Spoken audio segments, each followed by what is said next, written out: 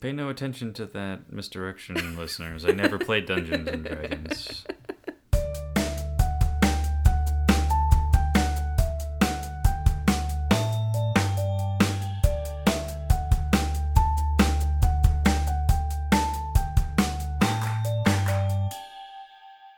Welcome to He Read, She Read, the podcast where a couple of married bookworms discuss what they're reading and learning. Today we're getting you ready for the final season of Game of Thrones. I'm Curtis. And I'm Chelsea. Oh, I forgot to put it in the outline. What did you forget about? So, instead of listener questions, we have a new segment. It's called, What Are You Learning About Lately? This is a question that we've asked each other since the beginning of our relationship, maybe? It's because we're nerds. Yeah, and it's a good conversation starter for when you don't want to talk about work and everyday stuff, or if you just can't think of anything to talk about. A good thing is, what are you learning about lately? I've been going to an acupuncturist for the last 3 or 4 weeks, and so I've been learning a lot about how our lymphatic system works and which organs do what, how acupuncture treats those organs, and what to eat based on how you're feeling and what your body needs in terms of like Ayurvedic and East Asian medicine. Also, how to open up your chi. Let's see. This week in my master's classes, we're learning about leadership and power dynamics and politics and how that plays in large organizations. So That's a fun thing to learn about when we're thinking about Game of Thrones. Ironically, yes. So we had to discuss how we think power plays in effective leadership and how leaders can make sure that they have the power that they need. And my hypothesis on it was, depending on the level of your leadership dictates whether you need a certain level of power. Because power in itself has a negative connotation because it's really influencing people to do what you want them to do, but it can be a good thing. It can be towards like your organizational goals, but if you use it for your own purposes, like we see in Game of Thrones, it can have disastrous effects. So I might have to go back into my discussion boards and just relay everything to GOT characters. It was something I was thinking about the other day when you were studying and when we were planning for a future episode about grad school and balancing our reading lives and stuff like that, because your whole degree right now is leadership and strategy, and I was thinking there's probably a lot of parallels from what you're learning to Game of Thrones, so it's kind of fun to be in that Game of Thrones season while you're studying. It is interesting, and it has been fun. Let's talk about Game of Thrones and getting ready for the final season. So I started reading the Game of Thrones books in 2010, so about a year or so before the first season of the show came out. Mm-hmm. And I had finished the first book before the first season and then had slowly read through them all until the most recent one came out in, I think, 2013 or something like that. But I've read through them twice, everything, and that's an achievement in and of itself because they're huge books. That is. And we're obviously caught up on the show and rewatching the show right now to get ready for season 8. What's your relationship with the books? Just so people know what the playing field is. For some reason, I had it in my head that you had read the books way before I did, but it was actually pretty close together. Relatively close proximity. So I think you had maybe read the first 2, and then you handed the first one to me because we found out it was going to be a show. Mm-hmm. And I think that was that was the beginning of our relationship pretty early on. So I think it was kind of testing the waters of like, okay, well, this is something I like to read. Maybe you'll like it too. Look where we are now. Yeah. Little did we know it would result in this, where we talk into microphones and tell people about our reading lives. I read, I think, 3 of the books. Because you got through Storm of Swords and the Red Wedding and stuff like that, right? Yes. Correct. Yeah. So you got through. And I started the 4th one. The 4th one's tough. I couldn't get into it, and at that point I had seen enough of the show. The show was starting to outpace me, mm-hmm. and I just gave up. So we had the first point of discussion is like, as readers of the books before watching the show, well, me more so than that, and how the show is ending before the book series, how we feel about that. And I'm on record as saying that George R. R. Martin is just a... I don't want to be critical of him because he has created this world in which so many people enjoy the characters and enjoy the stories, but he's got to buckle down and just finish these books. Like, it's going on 8 years since the last one came out, and the show is ending. So he's got to get writing. And it seems like he's always publishing adjacent stuff in the universe. Like, he comes out with like an encyclopedia or a history of the houses while he's writing the last 2 books, because there's still 2 more books that he's got to write.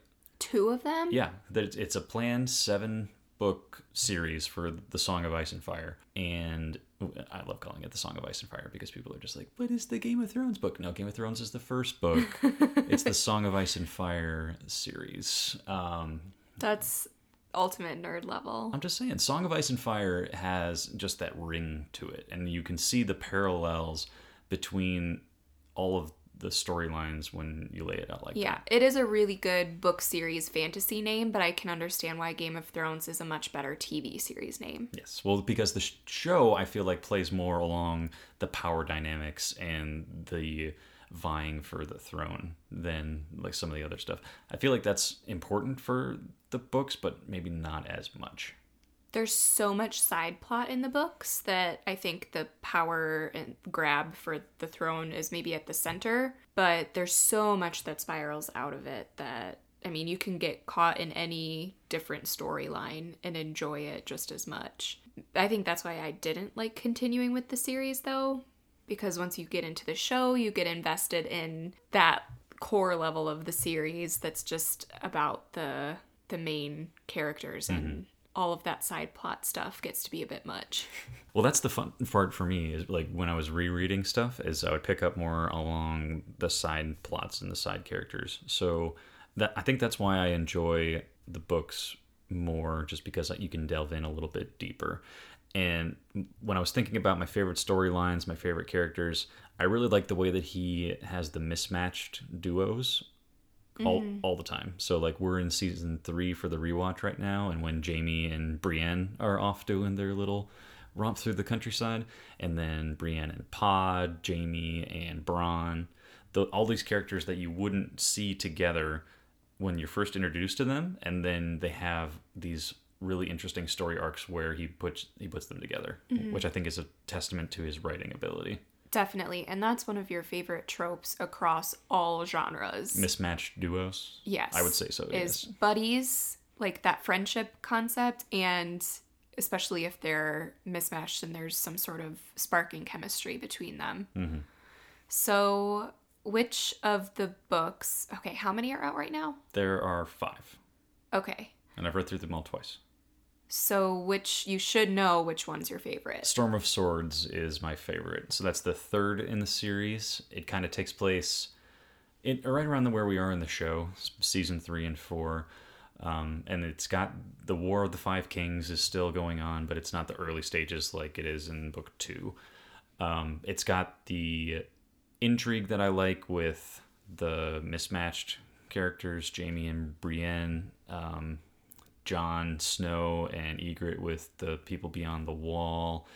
And it goes... This is a part that I don't really remember from these books because it's been so long. I don't remember how big a role that Jaime and Bronn have in the books. I think that might just be a show manifestation. It's tough to separate them at this point, isn't it? Yeah.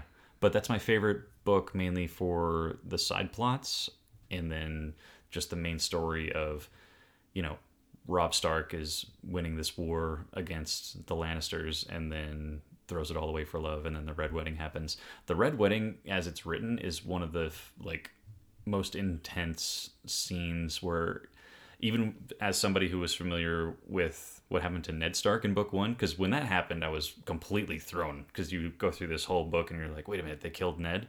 Mm-hmm. And then you get to the end of book, or wherever in book 3 the Red Wedding is, and you're just like, what? Who? And that is when I feel the people who had read the books understood about George R. R. Martin that you can't get too attached to characters because he will find a way to break your soul. Yeah. So, and that's why it was so funny when that moment happened on the show, because everybody who had read the books knew what was happening, had been through that heartbreak, and then was just like, it was as if they were absorbing the anxiety and like reactions from people that hadn't read the books, and it would like where all those videos were out on Yeah. YouTube. That was really entertaining for me.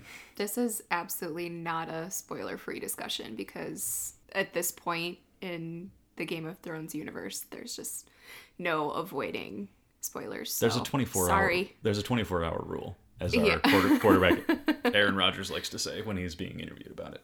Which is the Yeah. fun part about Game of Thrones too, is because people in pop culture, people in like movies and sports, and everybody on Twitter is so invested that you can see just reactions from a entire audience that spans millions of people, and then just the immediate reactions. So that's my favorite thing when the show is on and people are getting interviewed. They're like, hey man, it's still the 24-hour rule, people have to watch it. Yeah. And then they'll talk about it afterwards.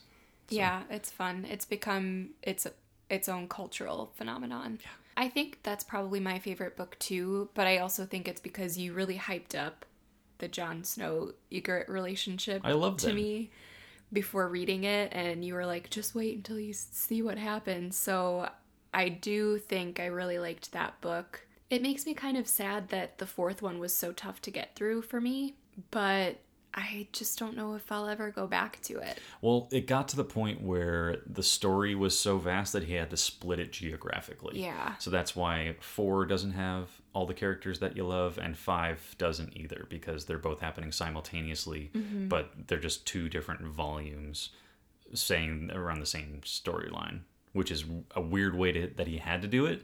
But it's because he has so many point of view characters, which you like because you get to see it from their perspective, from a different character that you haven't seen before, but it just needs that many more pages. Like, I don't know how many POV characters are going to be in Winds of Winter, which is going to be the 6th book, but it's got to be unbelievable. Well, that's probably why it's taking him so long to write it, don't you think? Oh, just developing all those different lines. Right. I think just to track everything that he's come up with. Could you imagine, like, the spreadsheet that just goes down with all the POV characters and then the timelines? I would love to just read a book about his writing process and how he does all of that. I'm because sure what that if would it's come just out. all in his head? That'd be amazing. I mean, we already know he's like genius level brilliant to write such a universe. What if it's all in his head and he just keeps everything straight? That's nuts. I can't imagine that. That's Or like what I can really picture for him is just like notebooks of scribbles that only he can just understand. Like just like composition books that are just like stacked up. Or like it's all written in code. Only he can understand it. Did you see 7 with Brad Pitt and Morgan Freeman? No. It was kind of something like that where they're hunting a serial killer and he's just got stacks and stacks on bookshelves of these composition books that are just random journals and codes and stuff like that. So that's what I picture. But that makes you worried about his fragility and being able to finish the last 2, because he's not getting any younger. He's probably in his 60s, 70s. He doesn't look a healthy man. No, but not that we're shaming him. You just worry that he's not going to finish. That's been my concern for years, is that he's never going to finish the story. Yeah. And then you have to be... The show and the books have taken on their own lives at this point, which I'd be kind of okay if the books don't finish because he passes, because then we at least have the show. Sure. I'd be disappointed because we would get the full story finish for the saga, but at least we would have an idea of how it was supposed to end because of the show. Plus, they're filming 3 endings, right? Yes. So I kind of feel like something in there is from him. Oh, He's worked with the creators so closely. But do you think maybe it's taking him so long because he's been working on 6 and 7 simultaneously? I hope so.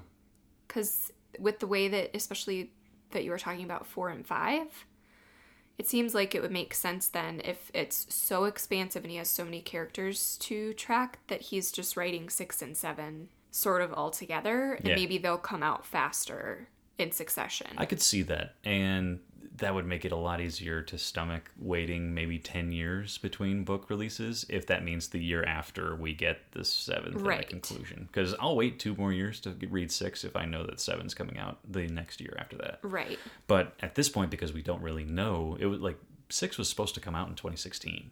Like he never wanted the show to outpace his writing, and he just got so far behind that it eventually did. Yeah. So that's kind of the weird relationship between it. Can you pick a favorite character? No. Like, I really want to say, like, I want to come out and say it's Tyrion just because I love his smart aleck responses yeah. and just the way that he's able to play the game. I'd say it's Jon because of his just righteousness and like wanting to stand up for the cause that he's fighting for. It might be Arya just because I love her arc. Like her arc is almost as good as Jaime's, where we see growth and development over the whole series. So what I love about Arya is that she goes from this like timid girl that like is can't really do anything for herself and is like wants to be like her brothers, and then it becomes this unbelievable assassin Yeah. that can kill anything. I do really enjoy her character arc. I really like Jaime though. I feel like his arc is so well developed on both the book in both the books and on the show. Yeah, I don't think I've ever hated a character so much and bounced from that to rooting for him. Right. That's the unbelievable part. As you go, and that's And part it's so seamless and natural that you do that. that's part of the reason I love Storm of Swords so much, is because we start to see that development of Jaime becoming more human, and you see the crossing point where you're like, okay, he's actually maybe okay, and then by the later on in the series, you actually love him. Yeah. In terms of the books, I think I was always most eager to read what was happening with Jon. Mm-hmm. And then in terms of the TV show, I think I've most enjoyed watching Jaime's character arc. I feel like that's a good representation. And I love Arya, especially because my heart is for the female badasses, but I don't know that she's my favorite. I think I prefer her in the books to in the show, actually. Well, I'm combining both. Yeah. Is the way that I see it. Like, for me, it's about the story arc and the development. Right. Because nobody's the same from the first page to the last page, or from episode 1 to the end of season 7. Right. There's so much change that happens to these people and and how they it's, respond to that. What, a decade or something? That's passed. I forget how many long. years have passed, and you think about how much people change just over the years, but then add in all of the trauma of war and what they've been through. It's probably like 5 or 6, but I get your point. For me, I like that there's these characters that have just the development between either that we hate them and then we love them, or they change and become so self-sufficient. And honestly, I love the Hound. Yeah. Like, He's another one with a really great arc. yeah, I feel like it's these like redemption stories that I really like. Mm-hmm. So do you have a favorite plot line or scene? I think it's probably the unlikely duos that are off on these quests. So I like the whole sequences that have Brienne and Jaime, and Brienne with Pod. Brienne always ends up with like the unlikely pairing, so I don't know what that is. She's one character that remains so steadfastly herself that she doesn't really change. Yeah. I mean, she does, but it's not as drastic as any other character, and that almost highlights whoever she's with. Right. So if I had to pick, I think I would go with Brienne and Pod, because I love. That's funny. I love Pod. He's so awkward and like interesting as a character, and then it goes up against like the straight woman that is Brienne. To me, it's kind of like an Abbott and Costello thing, where she's just like the stone-faced, being like, "Pod, we got to go over here," and he's just like, "Oh, okay." You do tend to like the humor in the show. Yes, and it plays from the books into the show. Yeah. So, I could go with the Jon and Ygritte, or That's probably my favorite because I love a good romance. Yeah, and that's probably the best one in the books, I'd say, is those two. I would say it's really the only one that's really romantic. Yeah. Otherwise, it's all either like marriage for convenience or relationships just for sex. I feel like they have the only true romance of the book. Does that make sense? Yeah, I'm trying to think if there's a different one. What about the Hound and his chickens? The man loves his chickens. Yeah, honestly, that might be the only one that's like a legitimate for love that works. Well, it doesn't even work out in the end either. No, but I feel like it's the most genuine, earnest relationship. Mm-hmm. I don't know. All of the other sort of romantic relationships ring more false, I think. I'd agree with that. Well, I mean, when you're comparing it to, incest and marriages for convenience. Yeah. And it's probably no coincidence that true, meaningful romantic relationship happens beyond the wall with a wildling who is not mired in the politics and isn't torn by loyalties. Right. So they're actually able to truly fall in love with each other for who they are. Yeah. Okay, so we've been rewatching the show. We started season 1 maybe a month ago? Month and a half ago? January-ish? I don't know. We started on schedule with the thing you found on the internet that said if you watch it on this timeline, you'll be able to make it before April 14th. Yeah. And we've just kind of been watching 1 or 2 episodes every other night or so. Mm-hmm. Sometimes more on the weekend. How has the rewatching experience been, especially for someone who has read the books twice through? Well, this would be my only second time through the show, which right. is, I feel like it's always better the second time whenever you're talking about a movie or a show. This is so you. I'm just saying, like, I know. I pick up more on a lot of the subtleties, and there's like hints to the audience and a little bit of foreshadowing. You pick on that stuff after you've been through the show. Oh, of course. Which makes it a little bit more enjoyable because there's little nuggets that they're throwing in everywhere. Mm-hmm. Like, because you're not seeing it for the first time and being like, who's that guy again? Who are these? Why are we? And there's a lot of that with this show. Exactly. So I feel like it's been interesting to go through.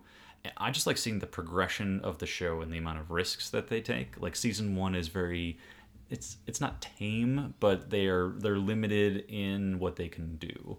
And then we go all the way to upcoming season 8, like the trailer that just dropped. The CGI is on a... They spent more on that trailer than they did all of season 1.5.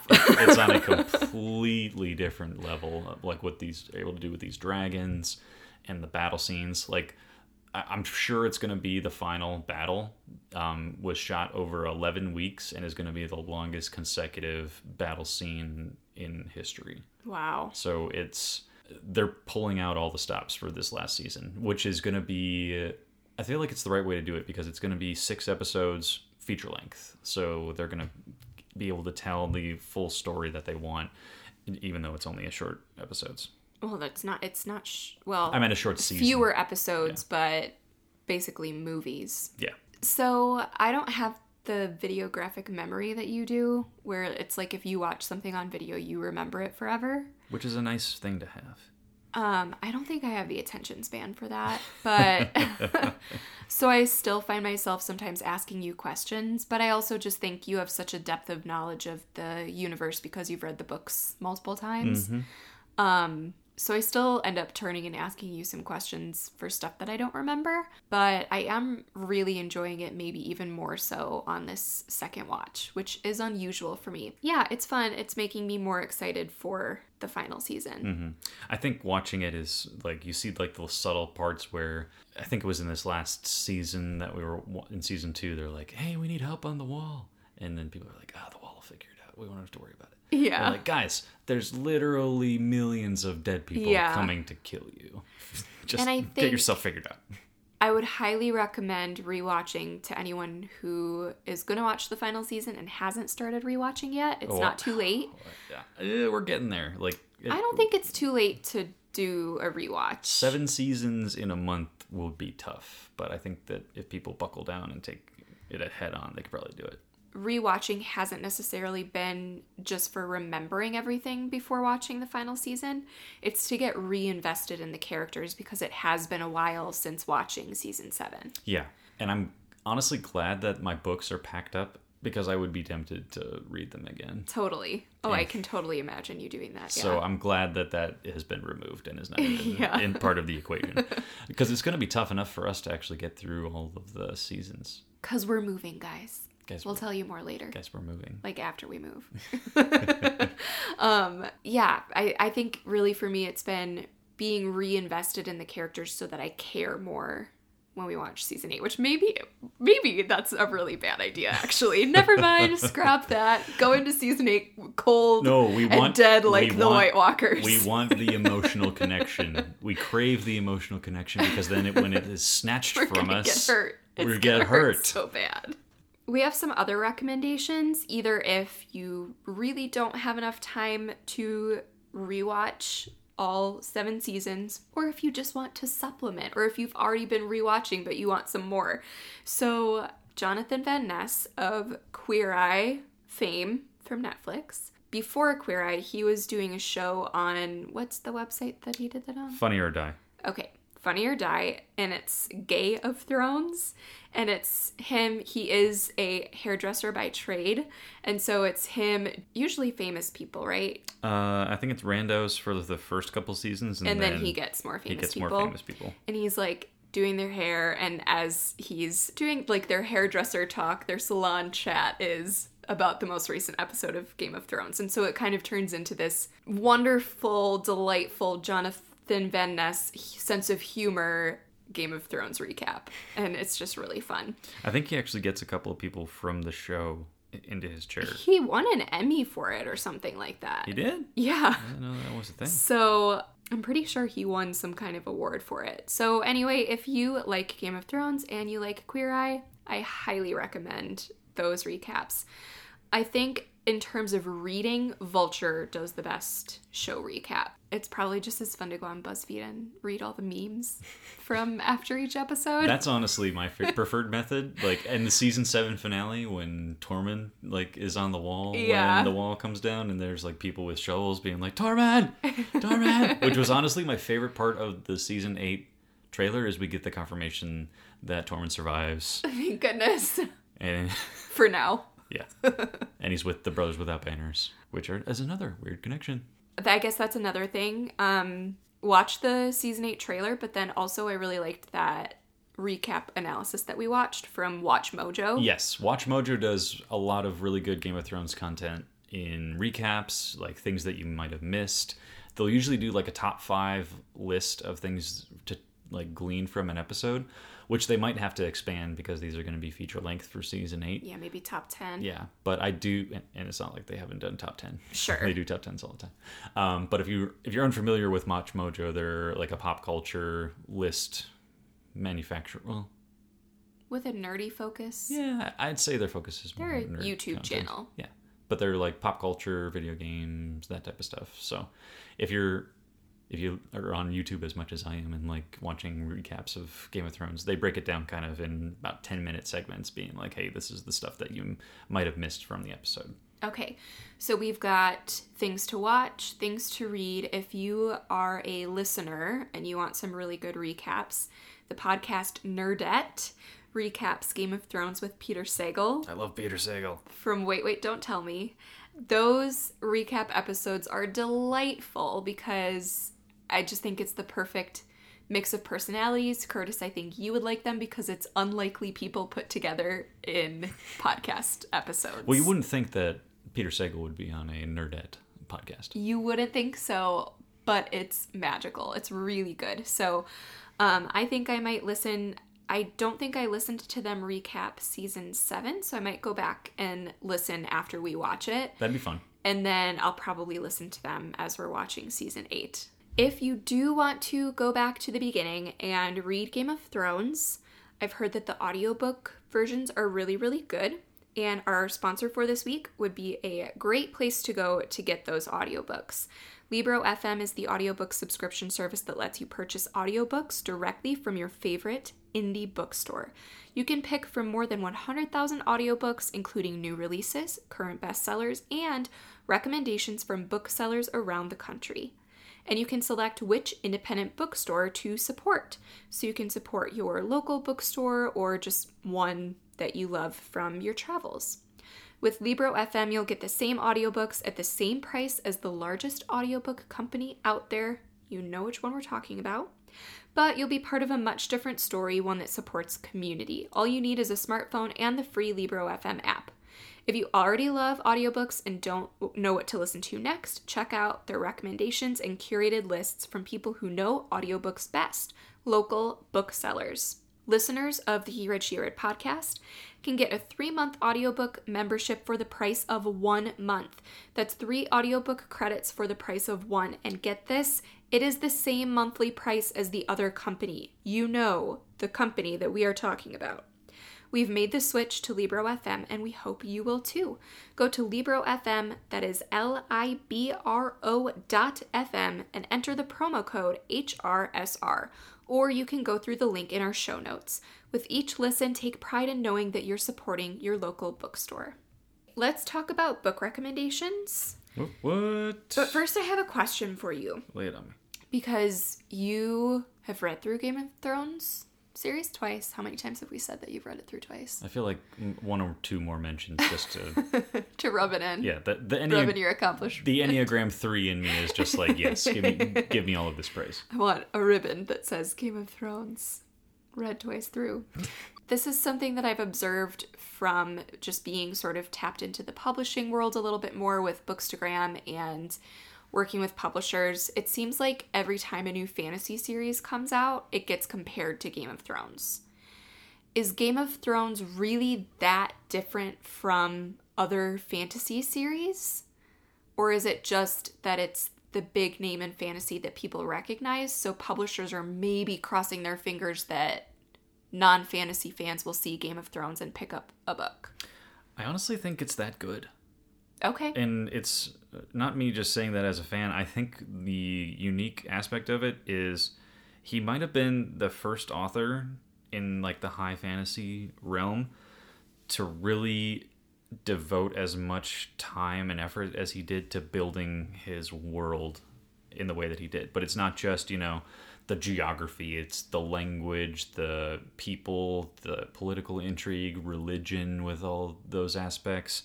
And I feel like he does a much better job of that than any other author before him. Because we're talking like 1996 when Game of Thrones came out. And so there's still a lot of good sci-fi fantasy that originated before then. You can think of like The Once and Future King, which is kind of based on Arthurian legends and stuff like that.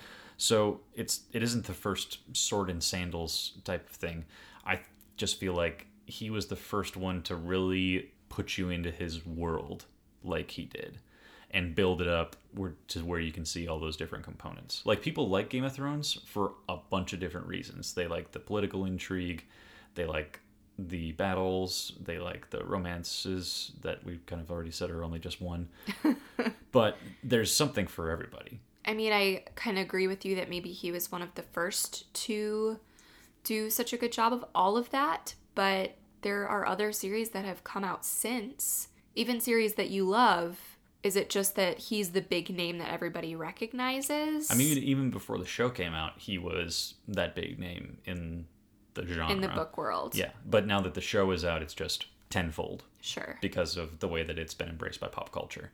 So, granted, there's other authors that have done the same thing that he has. Because of the way that the show has impacted pop culture and been embraced by a wide audience, I feel like that's the reason that it gets compared to so many people. Because it isn't just about writing the books anymore. It's about, can you be marketable for a television adaptation or a movie and stuff Sure. like that. So, I feel like that's why everything gets compared to Game of Thrones. Yeah, it's all marketing. Yeah. But I mean, that doesn't mean that people aren't doing as good of jobs. It just means that now there's more emphasis on creating your world and making your readers invest in that world. Like I've said on this show multiple times, there's the fantasy series that I'm really involved in are ones that devote a lot of attention to world building. And I feel like that's a renewed emphasis because of George R.R. Martin. I just wonder if it does a disservice to fantasy writers because fantasy is such a diverse genre. I mean, you could look at whether N.K. Jemisin's books, where she devotes so much time to building her world. Yeah. If that's an influence from George R.R. Martin. And it very well could be. And I do think books have been compared to hers as well. I think she's definitely in that conversation of like top-notch, the ultimate fantasy writers. She's in that group with George. Mm-hmm. I don't know. I just bring it up because I think it's something to think about as fantasy seems to be becoming more popular. It's not just for Dungeons and Dragons nerds anymore. Like, it's not perceived as that because of Game of Thrones the show, I think. Pay no attention to that misdirection, listeners. I never played Dungeons and Dragons. But you know what I mean? Like, I think fantasy is, I don't know, maybe it's becoming more cool to like it. Oh, for sure. But I feel like that's just because it's invaded pop culture. Let's just give a few recommendations for people, because this is the final season of Game of Thrones. They might be left with a big giant hole in their heart after, not just because their favorite character dies, but because they miss the show. Well, don't tell people that their favorite characters are going to die. Well, chances are, okay, so it's so hard to pick a favorite character. Because you don't want Almost them to die. everybody has multiple favorites. Chances are somebody we love is going to die. You're so morbid. The people you love are going to die. I feel like you said the same thing earlier in the episode. I probably did. But we love that pain, though. I don't. Those of us that have emotions and souls that connect with these characters are like, we need that pain. I have a lot of emotions, but I'm an Enneagram 9, so I keep them all buried and numb. Thank you very much. That's how I like it.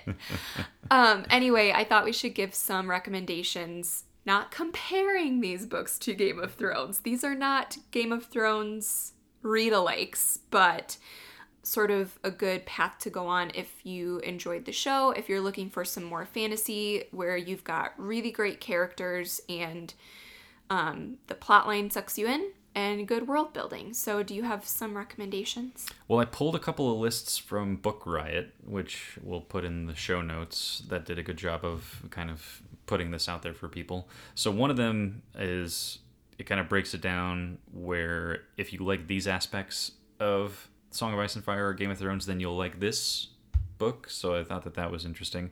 One of them is, if you're really into the dragons, it's His Majesty's Dragon by Naomi Novik. So it's part of her Temeraire series, which is historical fiction based in the Napoleonic Wars, but imagines that the British Army has dragons as an air force. Ooh. Right? I've heard of that one. You've heard of and that? I've marked it as something I'd like to read. Yeah. So apparently it's a series and is fast-paced and appropriate for YA readers as well. Well, that makes me even more intrigued because I tend to like YA fantasy better than high fantasy. Yeah. If you're into more of the high fantasy, we've mentioned it to death. Theft of Swords, Name of the Wind, that type of stuff, it all still plays. N.K. Jemisin's Broken Earth has been brought up so much for the way that she builds that world. And then it also has kind of like the sorcery aspects of kind of, Bran and the Three-Eyed Raven and that sort of stuff. Another one that was kind of weird that on this list that I kind of... Have you ever read The Other Boleyn Girl? Oh yeah. Like way back, maybe 8th grade or something. So they brought this one on the list because of the political intrigue and the scheming of how that all plays into like the court intrigue and the politics. That's a great recommendation. Actually, and maybe that's why I like Game of Thrones so much, is I went through a real royals phase in middle school. So The Other Boleyn Girl might have been a little bit adult for me, but I kind of read through all of the Royal Diaries series and the Carolyn Meyer books. And so I really liked the Henry VIII sort of era and Queen Elizabeth and all of that. So that's a really good recommendation. Nice job, Book Riot. And then I think the last one that I would mention is... so this one has been in my Amazon wishlist for a while, and I don't really know that much about it, but how would you pronounce that? Acacia. There you go.